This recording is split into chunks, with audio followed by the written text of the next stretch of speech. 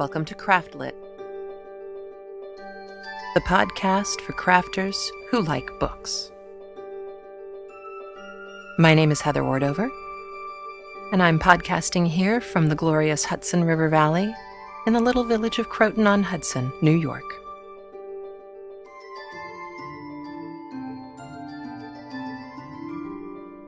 Episode 12, Spindling and Socks.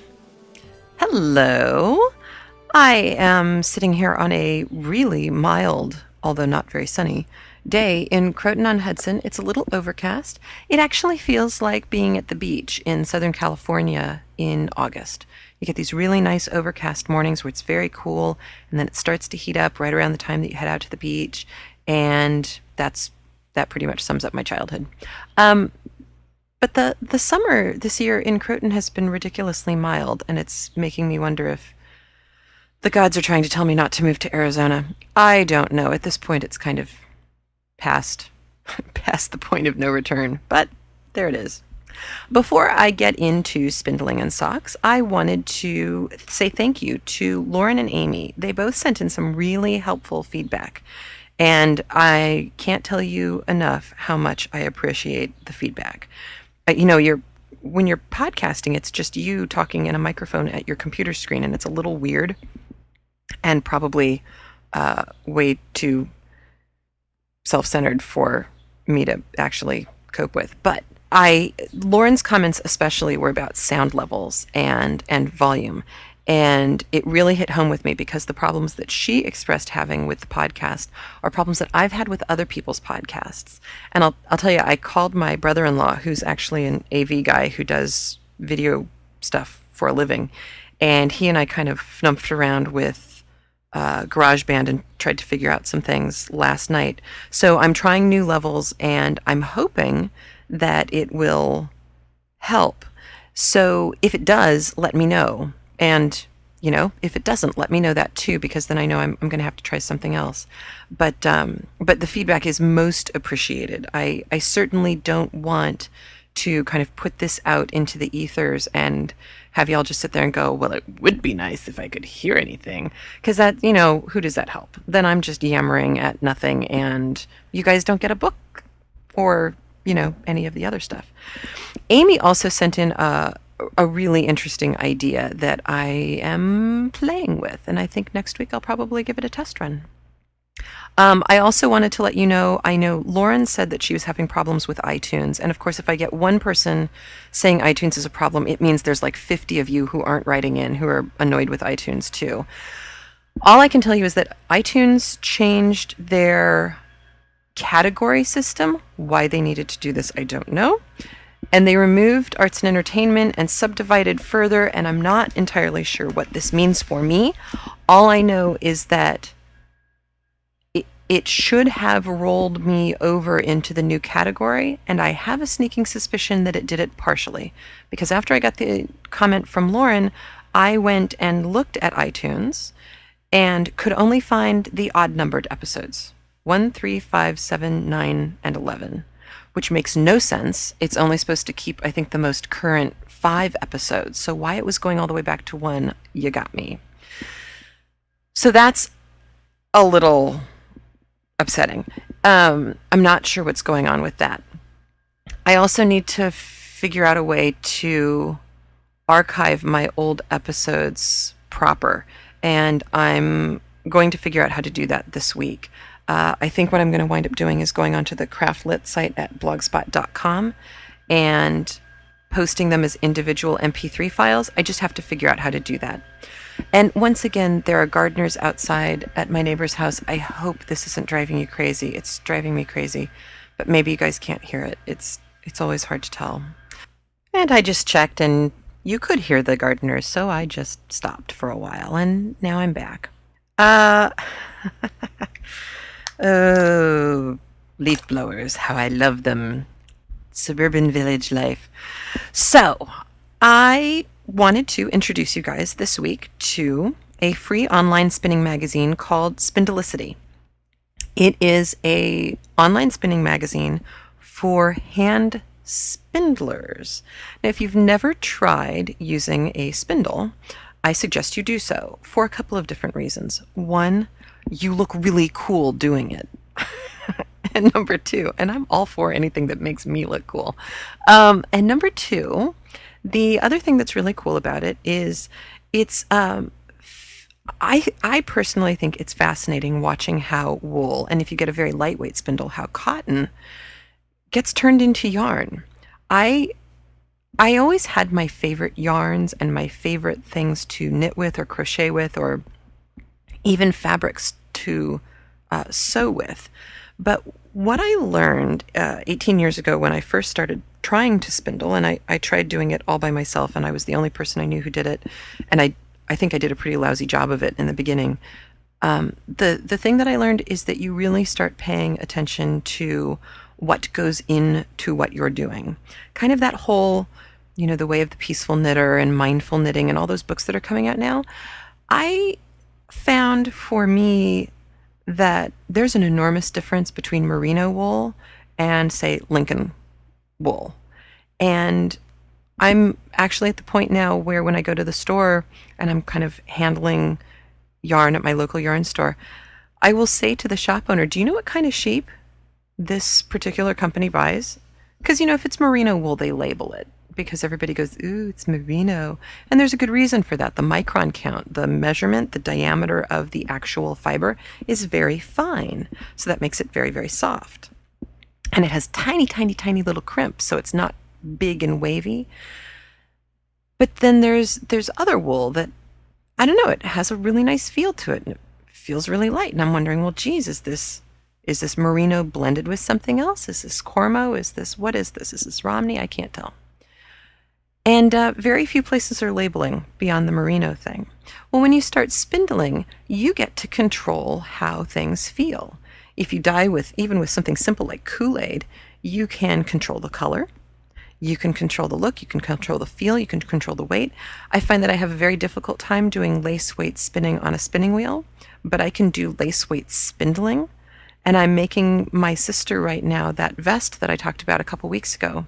Oh, I should upload pictures of how that's coming out. I'm really, really happy with the way it's turning out. For one thing, I got a hold of some really good wool from Copper Moose. And, I need to put a link to Copper Moose for you. Copper Moose. Can you hear me typing? So it's nice to be able to do it yourself. I don't know. Maybe it's just because I'm a control freak, which is certainly possible.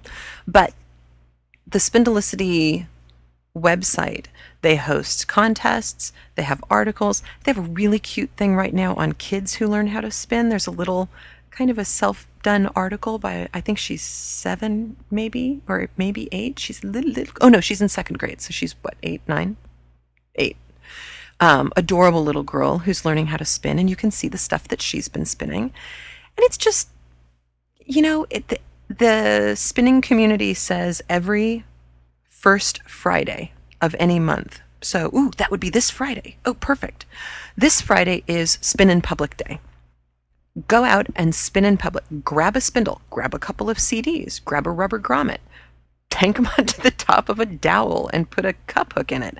It's a lousy way to make a spindle, but it works and it's super cheap. And there are instructions, and I need to find these for you too, on how to make your own spindle online. And I'll find that for you too, although I might not be able to find that today. So Spindelicity, it's nice, it's free. It's kind of the spinning side of Knitty.com, or at least the spindling side of Knitty.com. It's young, it's hip, it's cool, it's fresh. It looks really nice, it's well organized. It's not quite as edgy as Knitty.com can be, but they have great ideas, and all of their patterns are for hand spun, which doesn't mean you can't use them for regular yarn that you buy. It just means, again, you get to be in control. So that's kind of fun. And I wanted to give you an update on my socks. Last week I told you about those little sock blockers. Well, I did receive them in the mail, and they were in fact behind. It took until, let's see, I got the sock blockers, I guess I got them Thursday or Friday. Saturday. I got them Saturday. I got them on Saturday. I started knitting Saturday night, and by Saturday night I had finished my first sock. It took about an hour and 15 minutes to make a sock for this little sock blocker. And my sneaking suspicion was correct.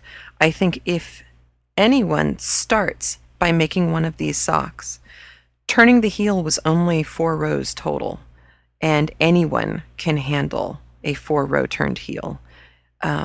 Plus, if you're paying attention, you will start to see visually the construction of a sock. But just in case that's not good enough and you're still afraid of doing socks, I got a link to a really nice resource page that has really good photographs of socks with all sorts of little schematic-y diagram thingies on it so that you can actually see, well, this is the gusset and this is the instep, which is never where I thought it was supposed to be.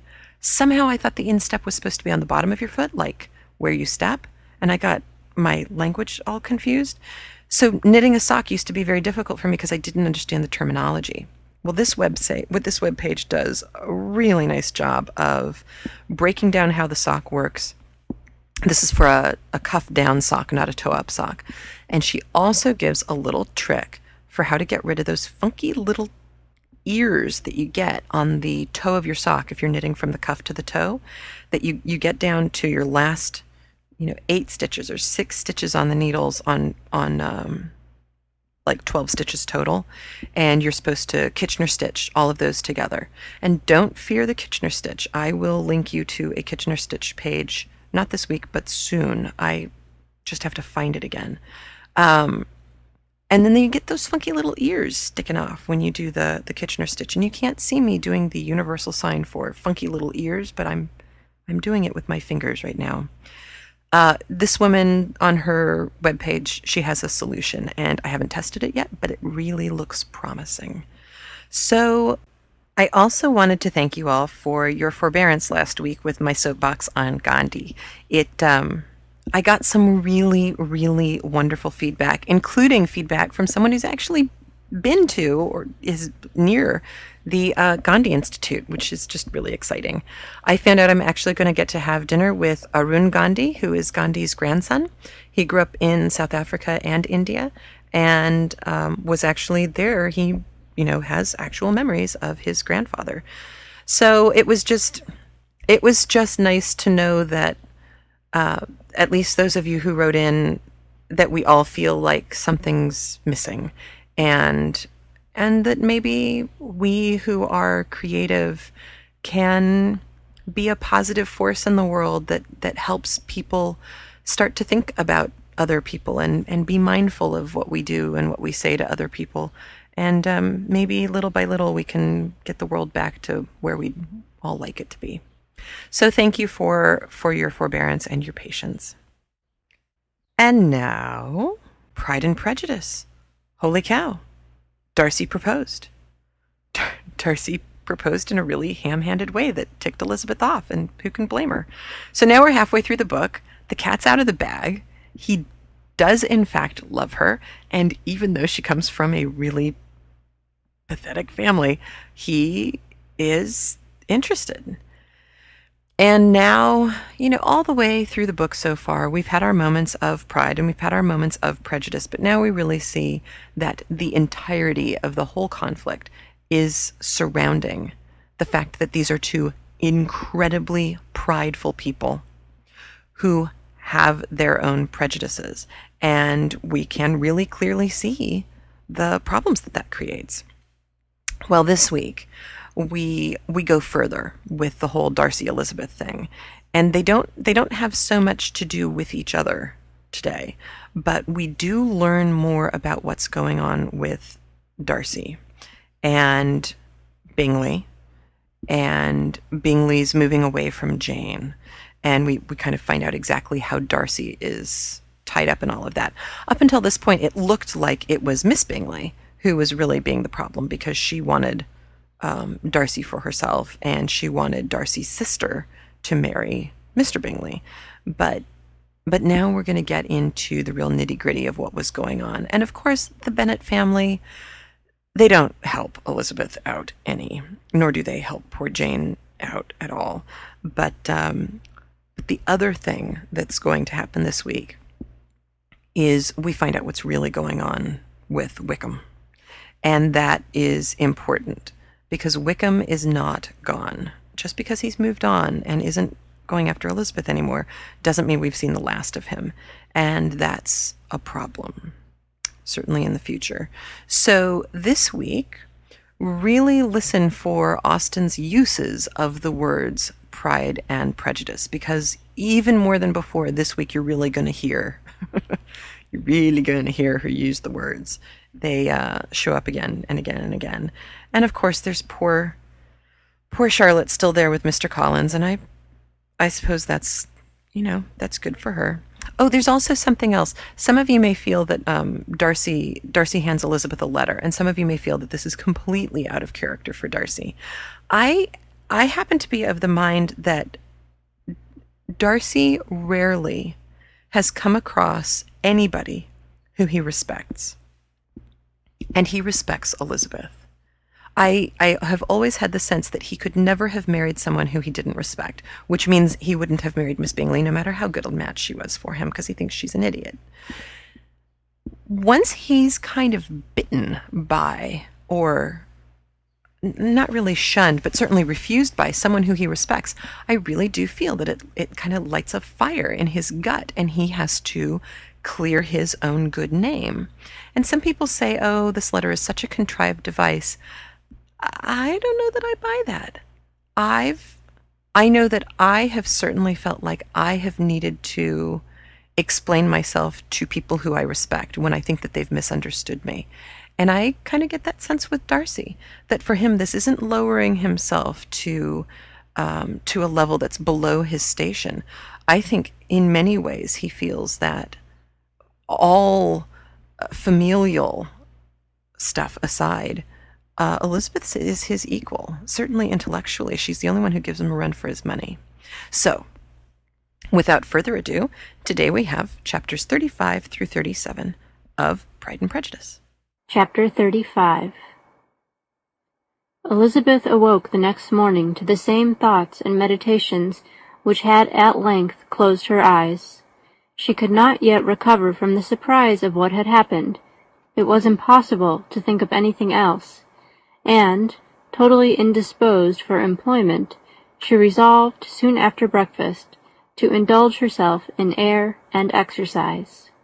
She was proceeding directly to her favourite walk when the recollection of Mr. Darcy's sometimes coming there stopped her, and instead of entering the park, she turned up the lane which led farther from the turnpike road.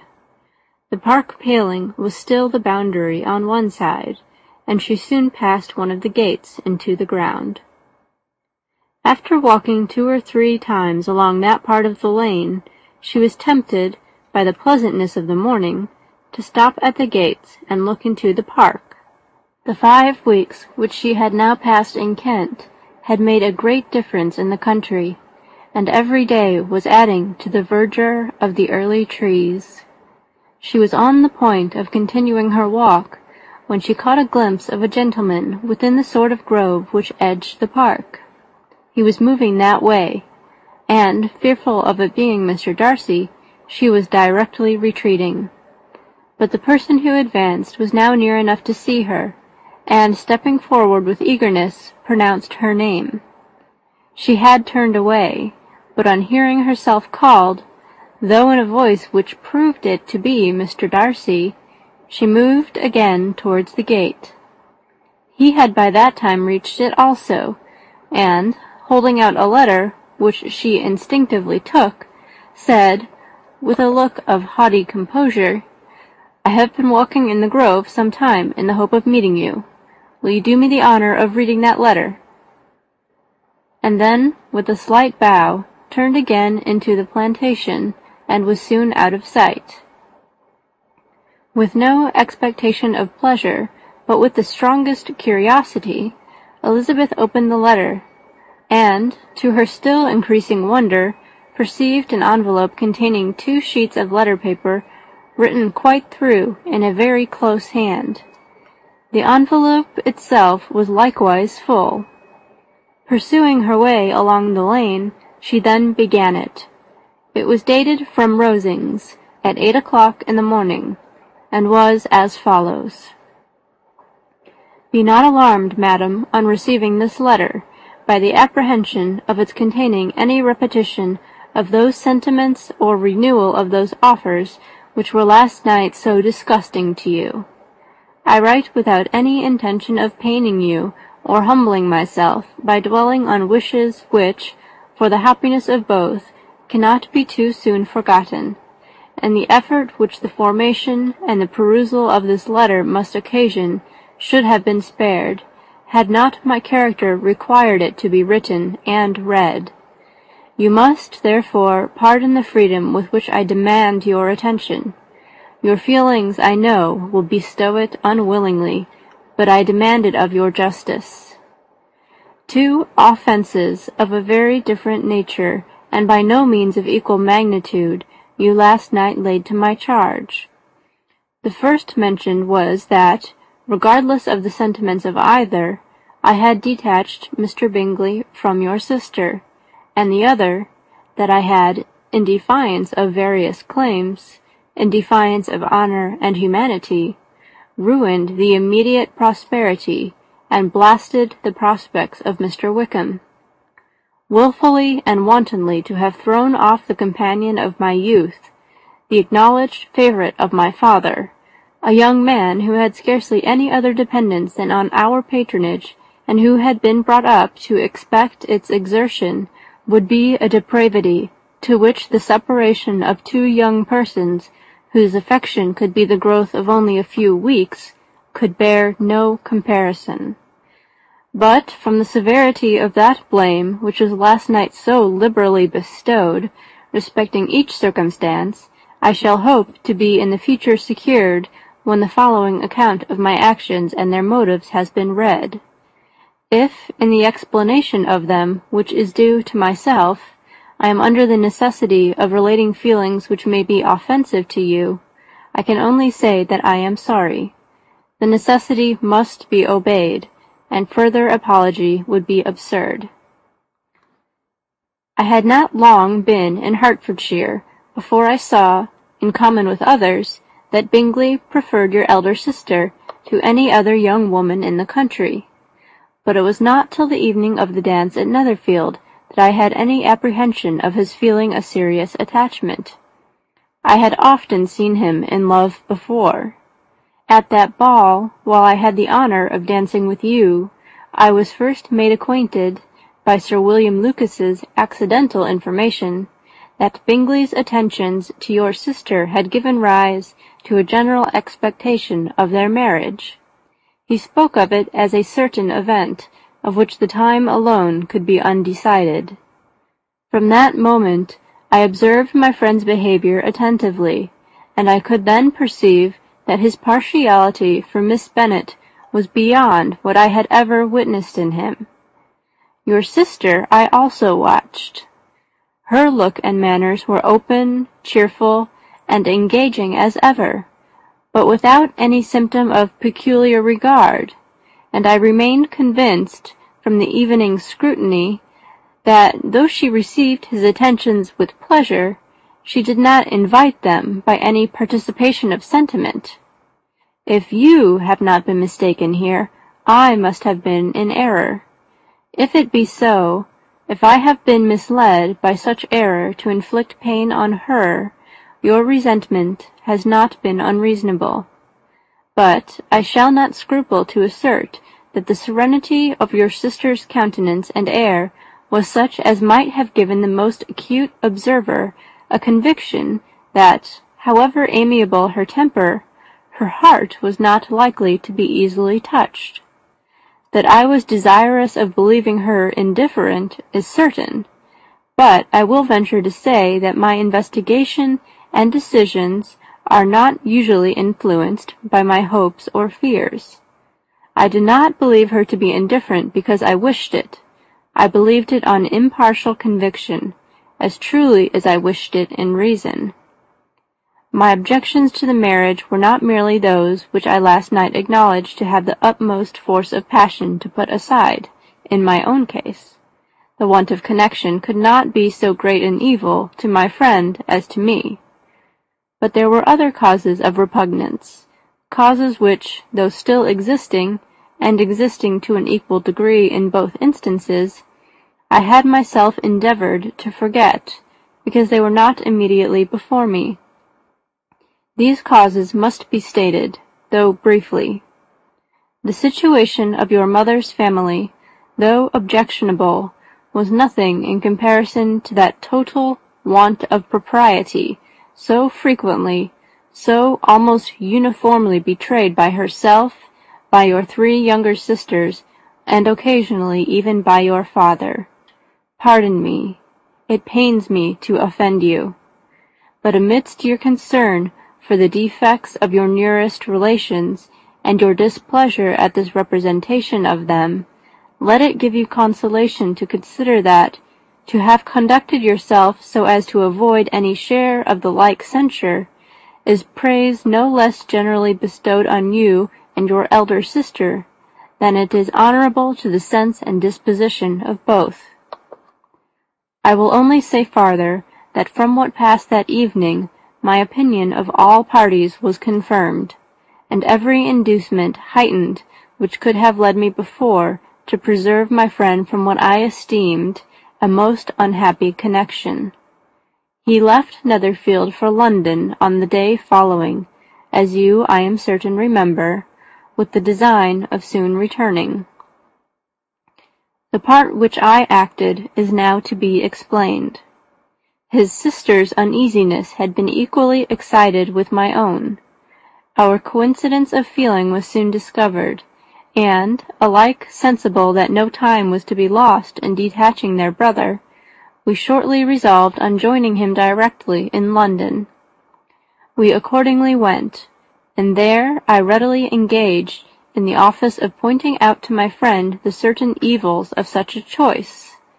I described and enforced them earnestly. But, however this remonstrance might have staggered or delayed his determination, I do not suppose that it would ultimately have prevented the marriage, had it not been seconded by the assurance that I hesitated not in giving of your sister's indifference. He had before believed her to return his affection with sincere, if not with equal regard. But Bingley has great natural modesty, with a stronger dependence on my judgment than on his own. To convince him, therefore, that he had deceived himself was no very difficult point. To persuade him against returning into Hertfordshire when that conviction had been given was scarcely the work of a moment. I cannot blame myself for having done thus much. There is but one part of my conduct in the whole affair on which I do not reflect with satisfaction. It is that I condescended to adopt the measures of art so far as to conceal from him your sister's being in town.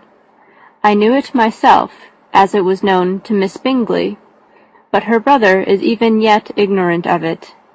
That they might have met without ill consequence is perhaps probable, but his regard did not appear to me enough extinguished for him to see her without some danger.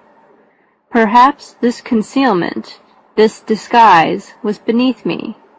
It is done, however, and it was done for the best. On this subject I have nothing more to say, no other apology to offer. If I have wounded your sister's feelings, it was unknowingly done, and though the motives which governed me may to you very naturally appear insufficient, I have not yet learnt to condemn them.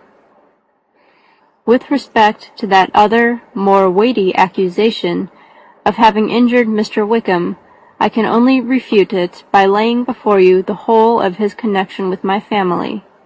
Of what he has particularly accused me, I am ignorant, but of the truth of what I shall relate, I can summon more than one witness of undoubted veracity. Mr. Wickham is the son of a very respectable man, who had for many years the management of all the Pemberley estates, and whose good conduct in the discharge of his trust naturally inclined my father to be of service to him. And on George Wickham, who was his godson, His kindness was therefore liberally bestowed. My father supported him at school, and afterwards at Cambridge, most important assistance, as his own father, always poor from the extravagance of his wife, would have been unable to give him a gentleman's education.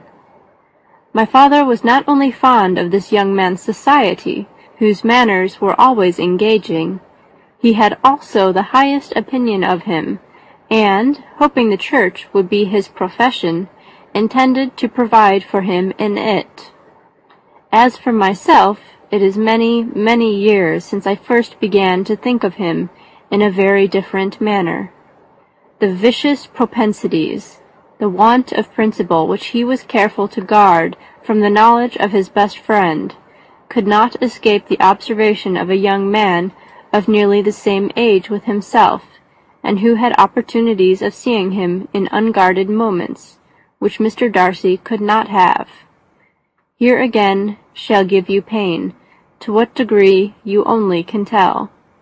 But whatever may be the sentiments which Mr. Wickham has created, a suspicion of their nature shall not prevent me from unfolding his real character. It adds even another motive. My excellent father died about 5 years ago, and his attachment to Mr. Wickham was to the last so steady that in his will he particularly recommended it to me to promote his advancement in the best manner that his profession might allow, and, if he took orders, desired that a valuable family living might be his as soon as it became vacant. There was also a legacy of £1,000. His own father did not long survive mine, and within half a year from these events, Mr. Wickham wrote to inform me that, having finally resolved against taking orders, he hoped I should not think it unreasonable for him to expect some more immediate pecuniary advantage, in lieu of the preferment, by which he could not be benefited. He had some intention, he added, of studying law, and I must be aware that the interest of £1,000 would be a very insufficient support therein. I rather wished than believed him to be sincere, but at any rate was perfectly ready to accede to his proposal. I knew that Mr. Wickham ought not to be a clergyman. The business was therefore soon settled. He resigned all claim to assistance in the church, were it possible that he could ever be in a situation to receive it, and accepted in return £3,000. All connection between us seemed now dissolved. I thought too ill of him to invite him to Pemberley, or admit his society in town. In town, I believe he chiefly lived, but his studying the law was a mere pretence, and being now free from all restraint, his life was a life of idleness and dissipation. For about 3 years I heard little of him, but on the decease of the incumbent of the living which had been designed for him, he applied to me again by letter for the presentation. His circumstances, he assured me, and I had no difficulty in believing it, were exceedingly bad. He had found the law a most unprofitable study, and was now absolutely resolved on being ordained, if I would present him to the living in question, of which he trusted there could be little doubt, as he was well assured that I had no other person to provide for, and I could not have forgotten my revered father's intentions. You will hardly blame me for refusing to comply with this entreaty, or for resisting every repetition to it. His resentment was in proportion to the distress of his circumstances, and he was doubtless as violent in his abuse of me to others as in his reproaches to myself. After this period, every appearance of acquaintance was dropped. How he lived, I know not, but last summer he was again most painfully obtruded on my notice. I must now mention a circumstance which I would wish to forget myself, and which no obligation less than the present should induce me to unfold to any human being. Having said thus much, I feel no doubt of your secrecy. My sister, who is more than 10 years my junior, was left to the guardianship of my mother's nephew, Colonel Fitzwilliam, and myself. About a year ago she was taken from school, and an establishment formed for her in London, and last summer she went with the lady who presided over it to Ramsgate, and thither also went Mr. Wickham, undoubtedly by design, for there proved to have been a prior acquaintance between him and Mrs. Young, in whose character we were most unhappily deceived, and, by her connivance and aid, he so far recommended himself to Georgiana, whose affectionate heart retained a strong impression of his kindness to her as a child, that she was persuaded to believe herself in love, and to consent to an elopement. She was then but 15, which must be her excuse, and after stating her imprudence, I am happy to add that I owed the knowledge of it to herself. I joined them unexpectedly a day or two before the intended elopement, and then Georgiana, unable to support the idea of grieving and offending a brother whom she almost looked up to as a father, acknowledged the whole to me. You may imagine what I felt, and how I acted. Regard for my sister's credit and feelings prevented any public exposure, but I wrote to Mr. Wickham, who left the place immediately, and Mrs. Young was of course removed from her charge. Mr. Wickham's chief object was unquestionably my sister's fortune, which is £30,000, but I cannot help supposing that the hope of revenging himself on me was a strong inducement. His revenge would have been complete indeed. This, madam, is a faithful narrative of every event in which we have been concerned together, and if you do not absolutely reject it as false, you will, I hope, acquit me henceforth of cruelty towards Mr. Wickham. I know not in what manner, under what form of falsehood he had imposed on you, but his success is not perhaps to be wondered at. Ignorant as you previously were of everything concerning either, detection could not be in your power, and suspicion certainly not in your inclination. You may possibly wonder why all this was not told you last night, but I was not then master enough of myself to know what could or ought to be revealed. For the truth of everything here related, I can appeal more particularly to the testimony of Colonel Fitzwilliam, who, from our near relationship and constant intimacy, and still more as one of the executors of my father's will, has been unavoidably acquainted with every particular of these transactions. If your abhorrence of me should make my assertions valueless, you cannot be prevented by the same cause from confiding in my cousin, and that there may be the possibility of consulting him, I shall endeavor to find some opportunity of putting this letter in your hands in the course of the morning. I will only add, God bless you. Fitzwilliam Darcy. End of Chapter 35. Chapter 36. If Elizabeth, when Mr. Darcy gave her the letter, did not expect it to contain a renewal of his offers, she had formed no expectation at all of its contents. But such as they were, it may well be supposed how eagerly she went through them, and what a contrariety of emotion they excited. Her feelings as she read were scarcely to be defined. With amazement did she first understand that he believed any apology to be in his power, and steadfastly was she persuaded that he could have no explanation to give which a just sense of shame would not conceal. With a strong prejudice against everything he might say, She began his account of what had happened at Netherfield.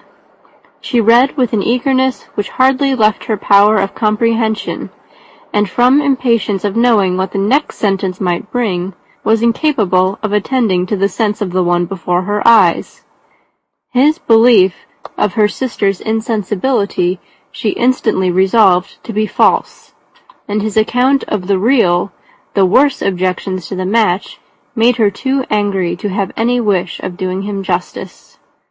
He expressed no regret for what he had done, which satisfied her. His style was not penitent, but haughty. It was all pride and insolence. But when this subject was succeeded by his account of Mr. Wickham, when she read with somewhat clearer attention a relation of events which, if true, must overthrow every cherished opinion of his worth, and which bore so alarming an affinity to his own history of himself, her feelings were yet more acutely painful and more difficult of definition. Astonishment, apprehension, and even horror oppressed her. She wished to discredit it entirely, repeatedly exclaiming, "This must be false! This cannot be! This must be the grossest falsehood!" And when she had gone through the whole letter, though scarcely knowing anything of the last page or two, put it hastily away, protesting that she would not regard it, that she would never look in it again. In this perturbed state of mind, with thoughts that could rest on nothing, she walked on, but it would not do. In half a minute the letter was unfolded again, and collecting herself as well as she could, she again began the mortifying perusal of all that related to Wickham, and commanded herself so far as to examine the meaning of every sentence. The account of his connection with the Pemberley family was exactly what he had related himself, and the kindness of the late Mr. Darcy, though she had not before known its extent, agreed equally well with his own words. So far, each recital confirmed the other, but when she came to the will, the difference was great. What Wickham had said of the living was fresh in her memory, and as she recalled his very words, it was impossible not to feel that there was gross duplicity on one side or the other, and for a few moments she flattered herself that her wishes did not err. But when she read and re-read with the closest attention the particulars immediately following of Wickham's resigning all pretensions to the living, of his receiving in lieu so considerable a sum as £3,000, again she was forced to hesitate. She put down the letter, weighed every circumstance with what she meant to be impartiality, deliberated on the probability of each statement, but with little success. On both sides it was only assertion. Again she read on, but every line proved more clearly that the affair, which she had believed it impossible that any contrivance could so represent as to render Mr. Darcy's conduct in it less than infamous, was capable of a turn which must make him entirely blameless throughout the whole. The extravagance and general profligacy which he scrupled not to lay at Mr. Wickham's charge exceedingly shocked her, the more so as she could bring no proof of its injustice.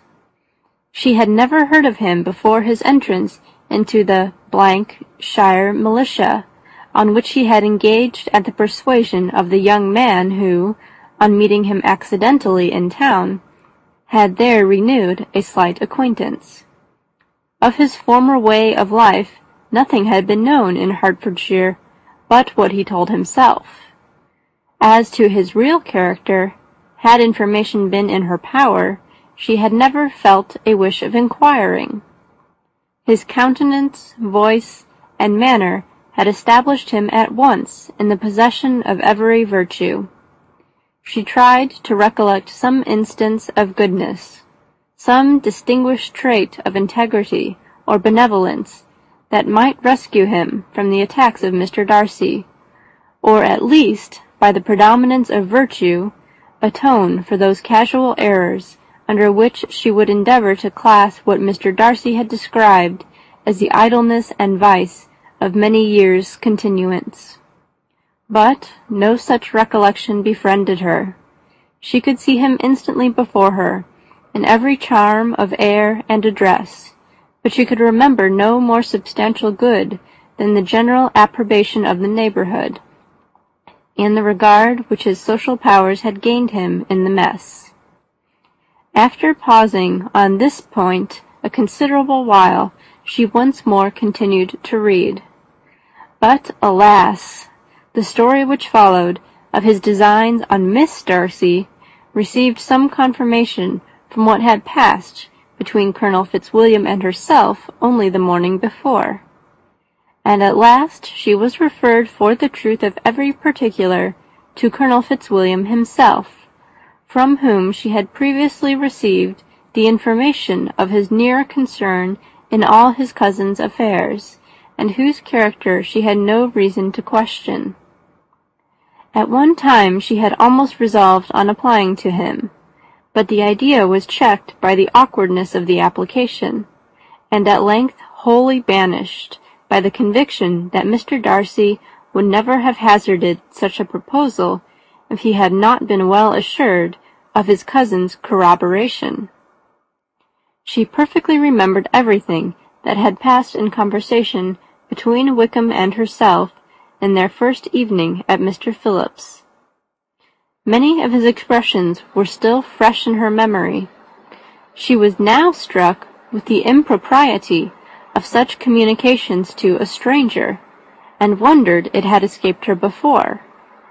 She saw the indelicacy of putting himself forward as he had done, and the inconsistency of his professions with his conduct.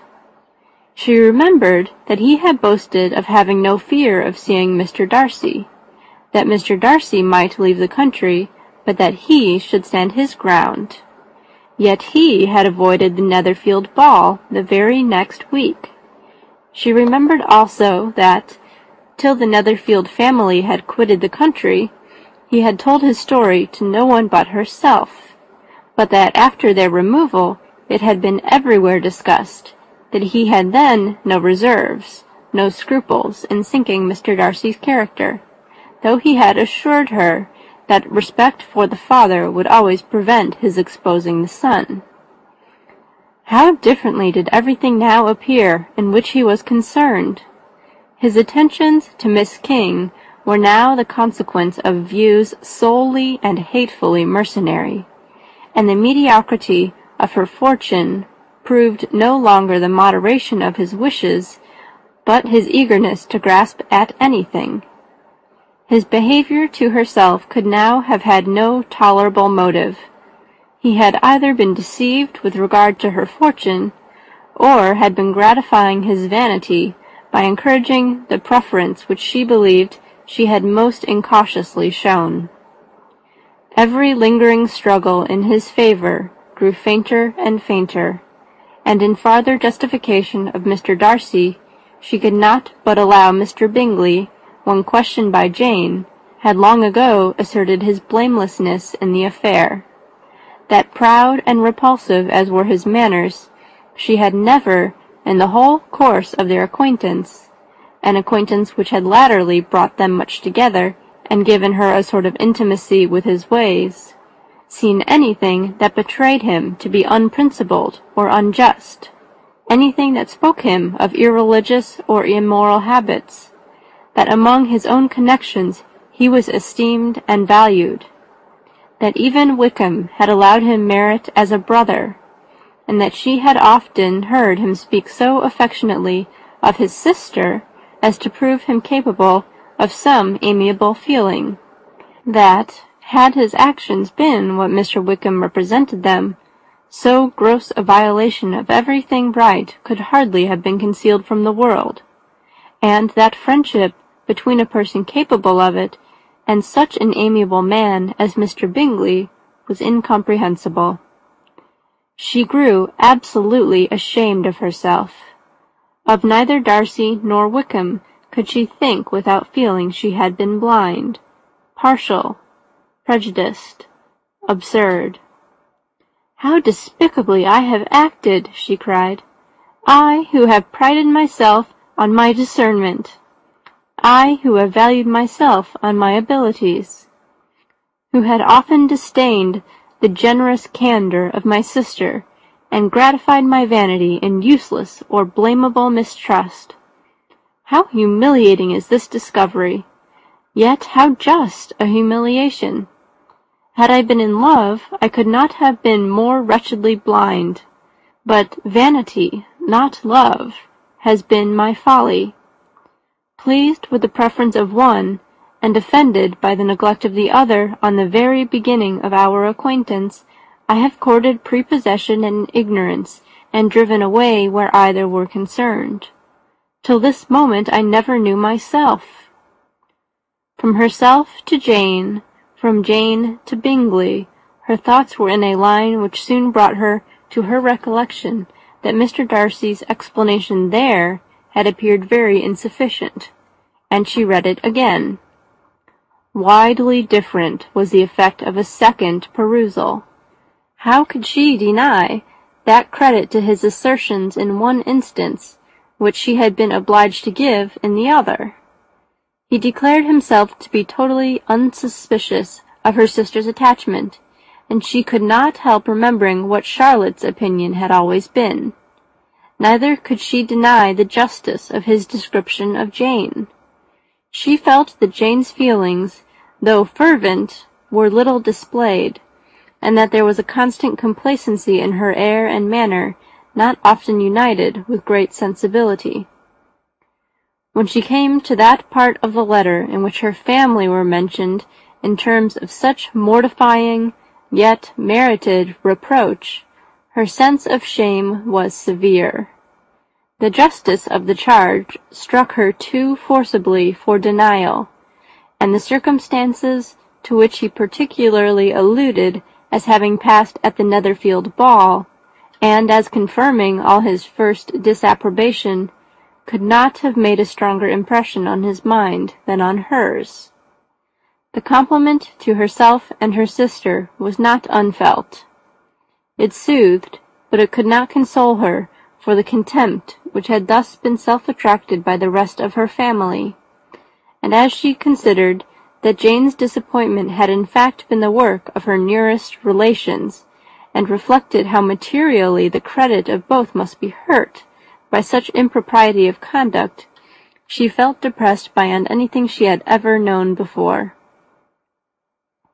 After wandering along the lane for 2 hours, giving way to every variety of thought, reconsidering events, determining probabilities, and reconciling herself, as well as she could, to a change so sudden and so important, fatigue and recollection of her long absence made her at length return home, and she entered the house with the wish of appearing cheerful as usual, and the resolution of repressing such reflections as must make her unfit to conversation.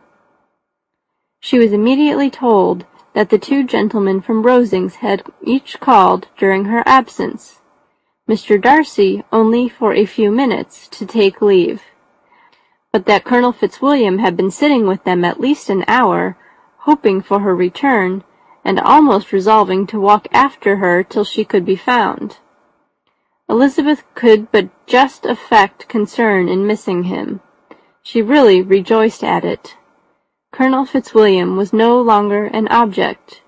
She could think only of her letter. End of chapter 36. Chapter 37. The 2 gentlemen left Rosings the next morning, and Mr. Collins, having been in waiting near the lodges to make them his parting obeisance, was able to bring home the pleasing intelligence of their appearing in very good health, and in as tolerable spirits as could be expected, after the melancholy scene so lately gone through at Rosings. To Rosings he then hastened to console Lady Catherine and her daughter, and on his return brought back, with great satisfaction, a message from her ladyship, importing that she felt herself so dull as to make her very desirous of having them all to dine with her. Elizabeth could not see Lady Catherine without recollecting that, had she chosen it, she might by this time have been presented to her as her future niece, nor could she think, without a smile, of what her ladyship's indignation would have been. What would she have said? How would she have behaved? Were questions with which she amused herself. Their first subject was the diminution of the Rosings party. "I assure you I feel it exceedingly," said Lady Catherine. "I believe no one feels the loss of friends so much as I do, but I am particularly attached to these young men, and know them to be so much attached to me. They were excessively sorry to go, but so they always are. The dear Colonel rallied his spirits tolerably, till just at last, but Darcy seemed to feel it most acutely, more, I think, than last year. His attachment to Rosings certainly increases." Mr. Collins had a compliment and an allusion to throw in here, which were kindly smiled on by the mother and daughter. Lady Catherine observed after dinner that Miss Bennet seemed out of spirits, and immediately accounting for it by herself, by supposing that she did not like to go home again so soon, she added, "But if that is the case, you must write to your mother and beg that you may stay a little longer. Mrs. Collins will be very glad of your company, I am sure." "I am much obliged to your ladyship for your kind invitation," replied Elizabeth, "but it is not in my power to accept it. I must be in town next Saturday." "Why, at that rate, you will have been here only 6 weeks. I expected you to stay 2 months. I told Mrs. Collins so before you came. There can be no occasion for your going so soon. Mrs. Bennet could certainly spare you for another fortnight. But my father cannot. He wrote last week to hurry my return." "Oh, your father, of course, may spare you, if your mother can. Daughters are never of so much consequence to a father. And if you will stay another month complete, it will be in my power to take one of you as far as London, for I am going there early in June, for a week, and as Dawson does not object to the barouche box, there will be very good room for one of you, and indeed if the weather should happen to be cool, I should not object to taking you both, as you are neither of you large." "You are all kindness, madam, but I believe we must abide by our original plan." Lady Catherine seemed resigned. "Mrs. Collins, you must send a servant with them. You know I always speak my mind, and I cannot bear the idea of 2 young women travelling post by themselves. It is highly improper. You must contrive to send somebody. I have the greatest dislike in the world to that sort of thing. Young women should always be properly guarded and attended, according to their situation in life. When my niece Georgiana went to Ramsgate last summer, I made a point of her having 2 men-servants go with her. Miss Darcy, the daughter of Mr. Darcy of Pemberley, and Lady Anne, could not have appeared with propriety in a different manner. I am excessively attentive to all those things. You must send John with the young ladies, Mrs. Collins. I am glad it occurred to me to mention it, for it would really be discreditable to you to let them go alone. My uncle is to send a servant for us." "Oh, your uncle! He keeps a manservant, does he? I am very glad you have somebody who thinks of these things. Where shall you change horses? Oh, Bromley, of course. If you mention my name at the bell, you will be attended to." Lady Catherine had many other questions to ask respecting their journey, and as she did not answer them all herself, attention was necessary, which Elizabeth believed to be lucky for her, or, with a mind so occupied, she might have forgotten where she was. Reflection must be reserved for solitary hours. Whenever she was alone, she gave way to it as the greatest relief, and not a day went by without a solitary walk, in which she might indulge in all the delight of unpleasant recollections. Mr. Darcy's letter she was in a fair way of soon knowing by heart. She studied every sentence, and her feelings towards its writer were at times wildly different. When she remembered the style of his address, she was still full of indignation, but when she considered how unjustly she had condemned and upbraided him, her anger was turned against herself, and his disappointed feelings became the object of compassion. His attachment excited gratitude, his general character respect, but she could not approve him, nor could she for a moment repent her refusal, or feel the slightest inclination ever to see him again.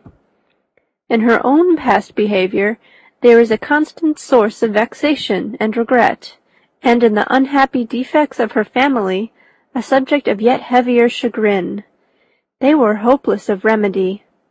Her father, contented with laughing at them, would never exert himself to restrain the wild giddiness of his youngest daughters, and her mother, with manners so far from right herself, was entirely insensible of the evil. Elizabeth had frequently united with Jane in an endeavour to check the imprudence of Catherine and Lydia, but while they were supported by their mother's indulgence, what chance could there be of improvement? Catherine, weak-spirited, irritable, and completely under Lydia's guidance, had been always affronted by their advice, and Lydia, self-willed and careless, would scarcely give them a hearing. They were ignorant, idle, and vain. While there was an officer in Meryton, they would flirt with him, and while Meryton was within a walk of Longbourn, they would be going there forever. Anxiety on Jane's behalf was another prevailing concern, and Mr. Darcy's explanation, by restoring Bingley to all her former good opinion, heightened the sense of what Jane had lost. His affection was proved to have been sincere, and his conduct cleared of all blame, unless any could attach to the implicitness of his confidence in his friend. How grievous, then, was the thought, that, of a situation so desirable in every respect, so replete with advantage, so promising for happiness, Jane had been deprived, by the folly and indecorum of her own family.